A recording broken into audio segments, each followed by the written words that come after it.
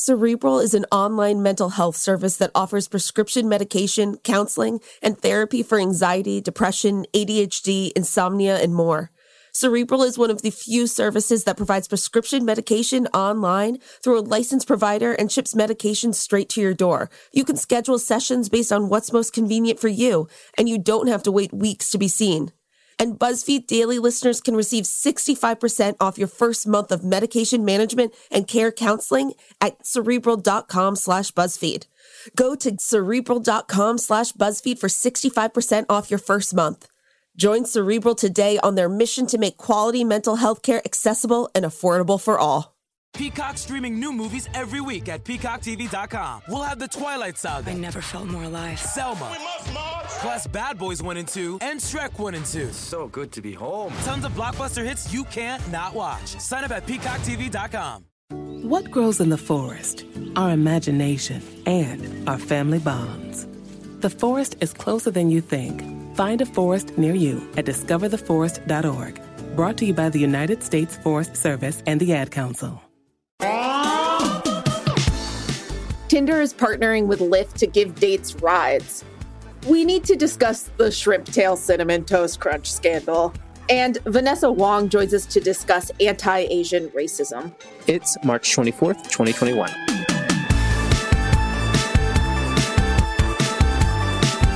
Hey friends, I'm Casey Rackham. And I'm Zach Stafford. Welcome to BuzzFeed Daily. And Casey, you're going to start off with a dating story. And I just want to jump right in because it is almost spring. She's ready for a date. And I think you have good news for me. I'm so ready. My friend asked me if I'm going to start dating soon now that the vaccines are rolling out. And I'm like, once I'm vaccinated, and then once my mom's vaccinated, because she's the last person in the family to be vaccinated, then I'm out. I'm going She's out here in these streets, honey. Look out. I already re-downloaded all the apps. I spend a few minutes a day going through them, and I'm loving that people are putting #vaccinated on things. It's my God, amazing. Funny. Okay, I haven't re-downloaded mine yet, but I have to tell you something that I think that I'm probably not going to do. Okay. Okay. And that's our news for today because Tinder will soon let users send their date a Lyft without leaving the app. There isn't a set launch date for the new feature, but all of Lyft's safety protocols, like sharing your location with family and friends, will be available for those gifted rides. There have been some drawbacks to this, though. A few scenarios execs ran through included if a ride was called and then a date was canceled. In addition, the finer details of ordering, paying, and tipping are still unknown. It's, could you imagine being expecting to go on a date and someone sends you a car and they're not there? That would be tragic. Yeah. That's tragic. And also, I don't want someone to do that for me, and I don't want to do that for someone else. Yeah, I don't need someone knowing my address at pickup. That's my number one thing. And then also, I'm just thinking about, I can take care of myself. Thank you. Does that sound, that sounds like someone who's probably not ready to start dating. Casey, we're going to need to unpack that before you download Bumble again. Yeah, we need to go there. But do you know what I would use this for? So let's just take Tinder out of it. I would love to just send cars to my friends' houses and make them come over. If they're too tired to come over, and I'll be like, listen, there's a car outside your apartment right now.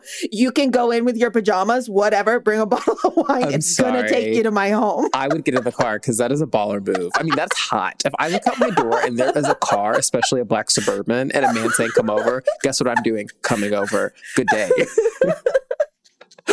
All right, so the next story has been blowing up all over the past week, and it's time we talk about the man who says he found shrimp tails in a Cinnamon Toast Crunch box. There are so many layers to the story. First, the man who found the shrimp in the box is Jensen Karp of California. He pinged Cinnamon Toast Crunch and let them know what happened. Then the cereal brand came back and said that they weren't shrimp tails, but actually, quote, an accumulation of the cinnamon sugar that sometimes can occur when ingredients aren't thoroughly blended. However, the internet is pretty positive that these are actually shrimp tails. In fact, Karp says that he went on to find more strange items in that cereal box, including a piece of string, a weird cinnamon-covered pea thing, and mysterious black items cooked into the individual squares as well. Cinnamon Toast Crunch says they're launching an investigation, but that they're confident this did not happen at one of their facilities. In case the story hasn't hooked you yet, Karp is married to Danielle Fishel Karp, who played Topanga in the 90s series Boy Meets World. Yeah, we're like, this story's been going on for a couple days or so, it feels like. But the new news is that he's married to Topanga from Boy Meets World, which people are just like absolutely losing it over because this is a wild story. But now it's making people think like, oh, he's just doing it like as a funny, like comedic story. And Zach, I just want to say this right now. I don't think that he's lying because at this point, if they wanted to, if he was lying, Cinnamon Toast Crunch could sue him for all the damage he's done to their brand. But no. And also another thing that I want to bring up, folks, if you don't really know what gaslighting is, what Cinnamon Toast Crunch has done to this man is gaslighting. Because literally he has shown us a picture of shrimp tails. And then Cinnamon Toast Crunch said, no, I don't think so. When I saw that picture, because I saw the tweets, I was like, well, let me find the picture. I opened that thing up and I said, Mama, this is a shrimp tail. There's no way this is not a shrimp tail. That is fully a shrimp tail. And according to the New York Times, this is not General Mills' first time dealing with shrimp in their products before. Like it's happened before with some blueberries or something. So like, how are shrimps getting involved in cereal? I do not understand. Make it make sense. You know what? It doesn't make sense, but it's quite a story. I mean, at least 2021 is fascinating. It's like left fields all the time. Fascinating and awful. Moving on. We're going to get more serious for our interview portion today. Last week, a white man shot and killed 8 people in the massage parlors in the greater Atlanta area. Most of those victims were Asian women. It's unfortunately part of a growing trend of violence we've seen against Asian Americans since the start of the pandemic. Today, we're joined by BuzzFeed News reporter Vanessa Wong. She wrote the piece, "My life was shaped by anti-Asian racism. I can't hide my pain anymore." Hi, Vanessa. Thank you so much for joining us today. Thanks so much for having me. So first, I want to say thank you for being here. This is a beautiful and painful piece. It's also very personal. There's so much of you in it. I want to ask, how are you doing? How did it feel to put this out? What's the reaction been like? It was an extremely painful week. It's been an extremely painful year, let's be honest. I mean, we've all gone through so much over the last 12 months. And, on top of the pain of the pandemic, BLM, all of the chaos and devastation that the pandemic has caused to the country in terms of lives lost, jobs lost, everything like that. I think the Asian community has been dealing with a violence problem and a harassment problem that's gone more or less under the radar for months and only managed to attract national attention after a large-scale tragedy in Atlanta. And I think the feeling that so many of us have is like, we've been screaming for help for months and no one was listening. And so it's very hard to process. I think there's this compounding element of feeling that being Asian in America also means being invisible. And so, we're kind of taught growing up to keep our heads down so that we don't draw unwanted attention, keep trudging along. If you work hard enough, you will survive, right? But that also means that our pain has been completely unacknowledged until this point, and that makes it very hard to deal with. Yeah. Well, thank you for sharing that. As a Black person in America, I hear you in so many ways, and I've been thinking about you so much these past few days because, when George Floyd happened last summer, what I struggled with and what I want to ask you about is I got so many people reaching out because of this one inflection point. They were like, how are you doing? What's going on? And you have this moment where you're like, well, yeah, this is tough. It's awful. But my life has been like this every day. And you've never asked how I've been doing. And I know that you've been working on this piece since before last week's attacks in Atlanta because this has been going on for so long. So talk to us about the other Asian folks that you talked to. How are they managing this kind of dichotomy here of we've been going through this, but now you're asking me, how am I doing? The sense I have is that a lot of people are relieved right now. It's, I think we're sort of maybe in different moments in our civil rights movements, right? But I think a lot of my friends and relatives have expressed oh, finally people are paying attention. There's that sense of relief that not to be extremely dramatic, but maybe we won't all die alone and unnoticed. We feel that's all we can ask for at this point.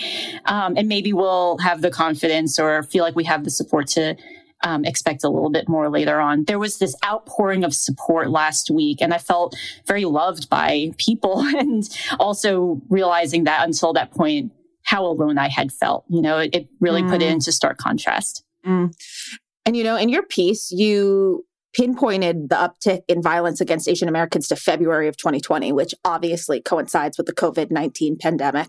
What did people have to say about that? What did you find out there? I know that last winter in New York City, Chinatown, all of the businesses were reporting a major slump because no one was coming out to eat anymore. So there is the combined effect of people had sort of heard about this virus. I think they were scared of eating out in general, but I think there was this added layer of xenophobia that was really devastating to that community's business.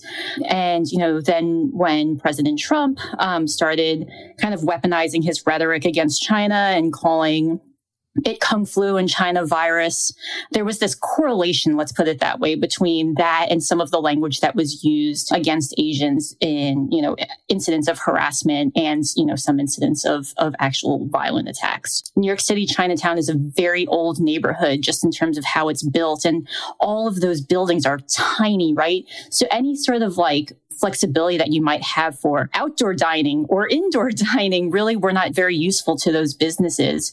And I just sort of saw, this ethnic enclave that was very important to new immigrants, to people like me, second-gen kids in New York City who felt that was part of what they could consider home in this city, being ravaged by the pandemic and no one really noticing. And there was not much to do about it, right? And there was very little interest that I could detect from public officials in trying to help them out. I want to go back to something that you said at the top of the interview, where you said that the Asian American community often feels invisible. And one story that you told was that of a Filipino man who was slashed in the face on the subway. Your description of what happened to him was heartbreaking, but what stands out is the fact that he seemed just as hurt by the indifference of bystanders as he was by the crime itself. It's one of the main points of your piece, the willingness to look away from violence against Asian Americans. Is that also something you heard from a lot of people? Yeah, Noel's story was absolutely heartbreaking because, he was on the subway. This guy was kicking his backpack. He moved. The guy continued to kick his backpack. And when he said, "What's wrong with him?" he took out a box cutter and slashed his face. And he was bleeding all over himself, exited the subway, had to make it to a station booth all by himself. It's like living a nightmare. He thought he was going to die. So, he's hoping that someone will notice him and reach out their hand. And no one did. No one even asked how he was, Then there is a flurry of media attention after the fact. But at that point, it's too late, right? And that was a similar thread through a lot of the interviews I did, were people experiencing incidents of harassment or violence that were less severe than what Noel went through, which was so intense. But people just let it happen. It's hard to say if that's a uniquely Asian experience, but I think that Asian people feel it very deeply just because of the pre-existing sense of invisibility, that when you're hurting and when you're in danger as well, people still don't rise to reach out a hand and offer their help. And so, in New York, everything is so public, right? So many exchanges happen on the subway. So I think it's just very shocking to people when they are punched or they are being verbally harassed and no one bothers to just help to de-escalate the situation, I think is at the very least what they're hoping for. And so there's an organization called Holla Back that's trying to spread awareness of what bystanders can do if they're ever witnessing harassment, right? Part of it is just sort of helping to de-escalate by interrupting that exchange and saying, hey, you can throw in something random, hey, what's the time? Or what's the next stop? Or I'm lost. Can you help give me directions?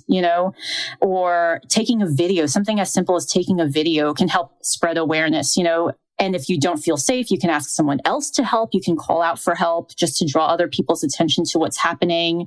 And then if you do feel safe, I guess that's the most direct interference is you can step in yourself and break it up. But I think, none of the people I spoke to experienced any of that. Yeah. And what people don't think about with identity-based, violence is that it's not just about the physical touch of someone else, but it's about how it destabilizes your sense of safety and space and home and community very quickly in an instant moment. And I feel like that's what you're speaking to right now. Correct. Yeah. Well, we're going to take a quick break here, everyone, and we'll be right back with more with Vanessa Wong for BuzzFeed News. Stay tuned.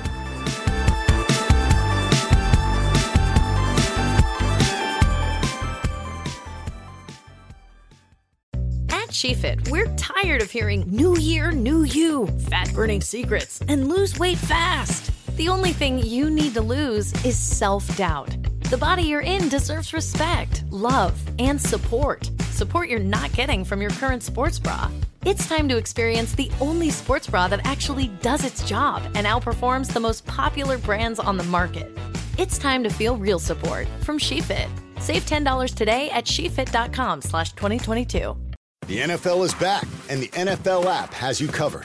So get ready for football all season long and just tap into the NFL app. NFL, baby, let's make it happen. Just tap in to watch your local and primetime games all season, now through Super Bowl 56. For the end zone, touchdown! Get up-to-the-minute news, videos, highlights, stats, and more on all your favorite teams and rookies to watch. Welcome to the NFL. Download to your mobile device today at NFL.com/mobile or in your app store.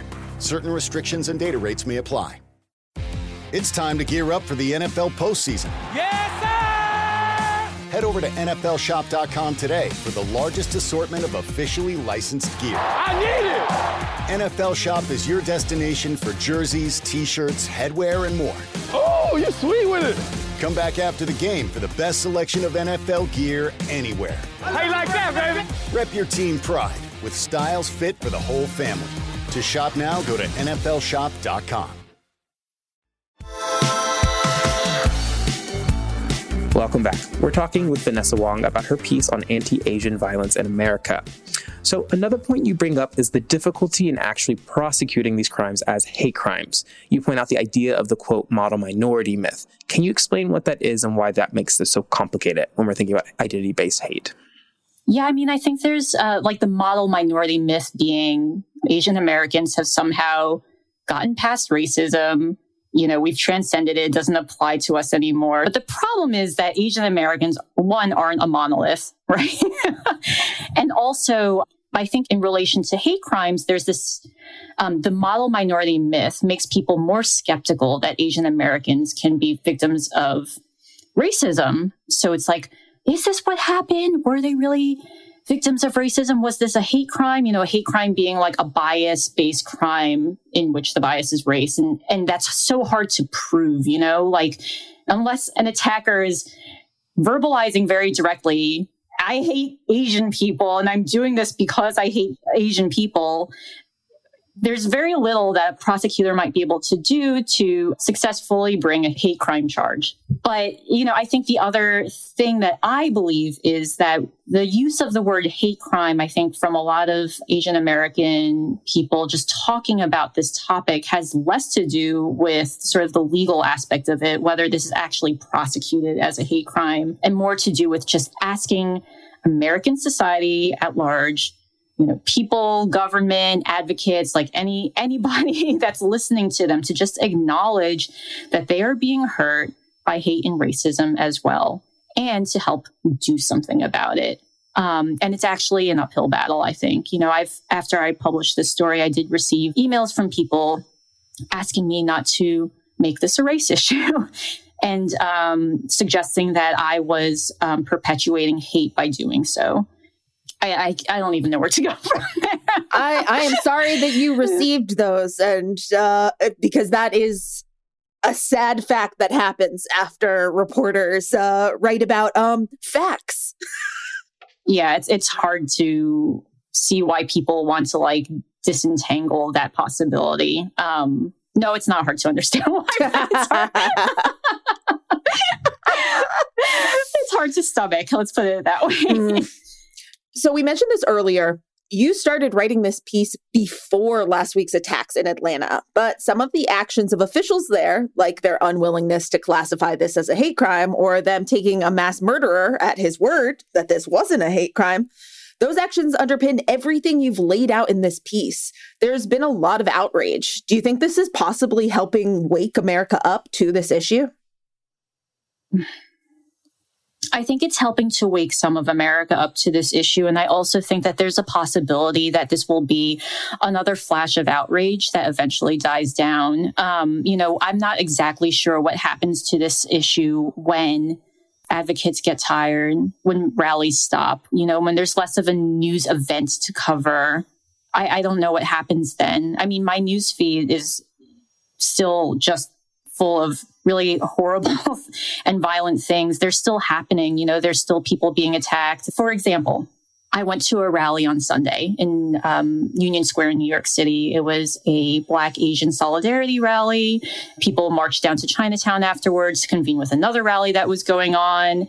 A woman who was going to rally with her child and was holding up a sign was attacked and punched in the face.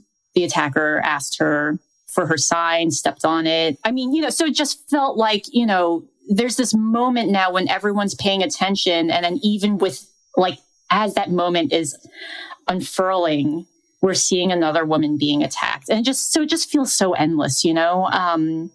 And I think that there is more attention to it, but I think that there's so much craziness in our country right now that I'm not sure how long people can sustain their attention on any one issue. And it's brought all the way back to the invisibility. Correct. Yep. Yeah, I think Congresswoman Grace Meng put it really beautifully at a rally in late February. And she said, you know, we've been taught our entire life just to fit in, just to be quiet, don't speak up, be invisible. If you're invisible enough, you'll be seen as American. And we're just seeing now that that's not true. Like, we haven't been able to erase ourselves into assimilation. And, you know, any sort of like internal narrative that we have to stay invisible, I think people are starting to question now. Before we let you go, because I know we're almost out of time, I want to read a line from your piece that I think is just really, really, really good. And it kind of speaks to this. And you write, for so long, we've thought keeping our heads down, being invisible in America might help us gain acceptance. But racial invisibility is a myth. Not knowing whether these crimes were motivated by racism, trying to glaze over that possibility only preserves the myth of invisibility. And it makes it too easy to move on without making anything better. To know is to shatter that myth. And, you know, I've been talking to a lot of my fellow POC friends about this week and about how do we all like fix this? Because as you just said, we know that like we'll have a moment and then it goes away and people forget. And you brought up the Black and Asian rally this past weekend. So do you think like kind of the move forward is more coalition building like that? Is that the way we can kind of help figure this stuff out if we all come together?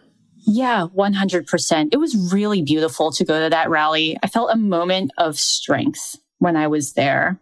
It was touching to see so many people come together for this cause. And one of the things that was said at that rally was that so many perceptions that people have of one another in this country were formed by white people. And that in order for any of us to move past that and, you know, create a future in which we are more equal, we have to get beyond that. I mean, obviously, there's been a lot of coalition building between communities for so long now, but I think like the urgency to do that is very clear right now. So yeah, absolutely. I think that the necessity to move forward that way is very clear right now. For sure, for sure. Well, Vanessa, thank you so much for being here today and sharing space with us and just letting us listen. Thanks so much for having me. It was a pleasure. All right, that's it for today. Come back and join us tomorrow. And remember, if you give me the option to send rides to friends so they can come over, I will be exploring that option. Be sure to subscribe to BuzzFeed Daily on the iHeartRadio app, Apple Podcasts, or wherever you go for your sound stories. And please take the time to leave us a rating and a review. It helps us figure out what you like about the show versus what you love about the show. And remember to come back for more of what you love about BuzzFeed, coming to you daily.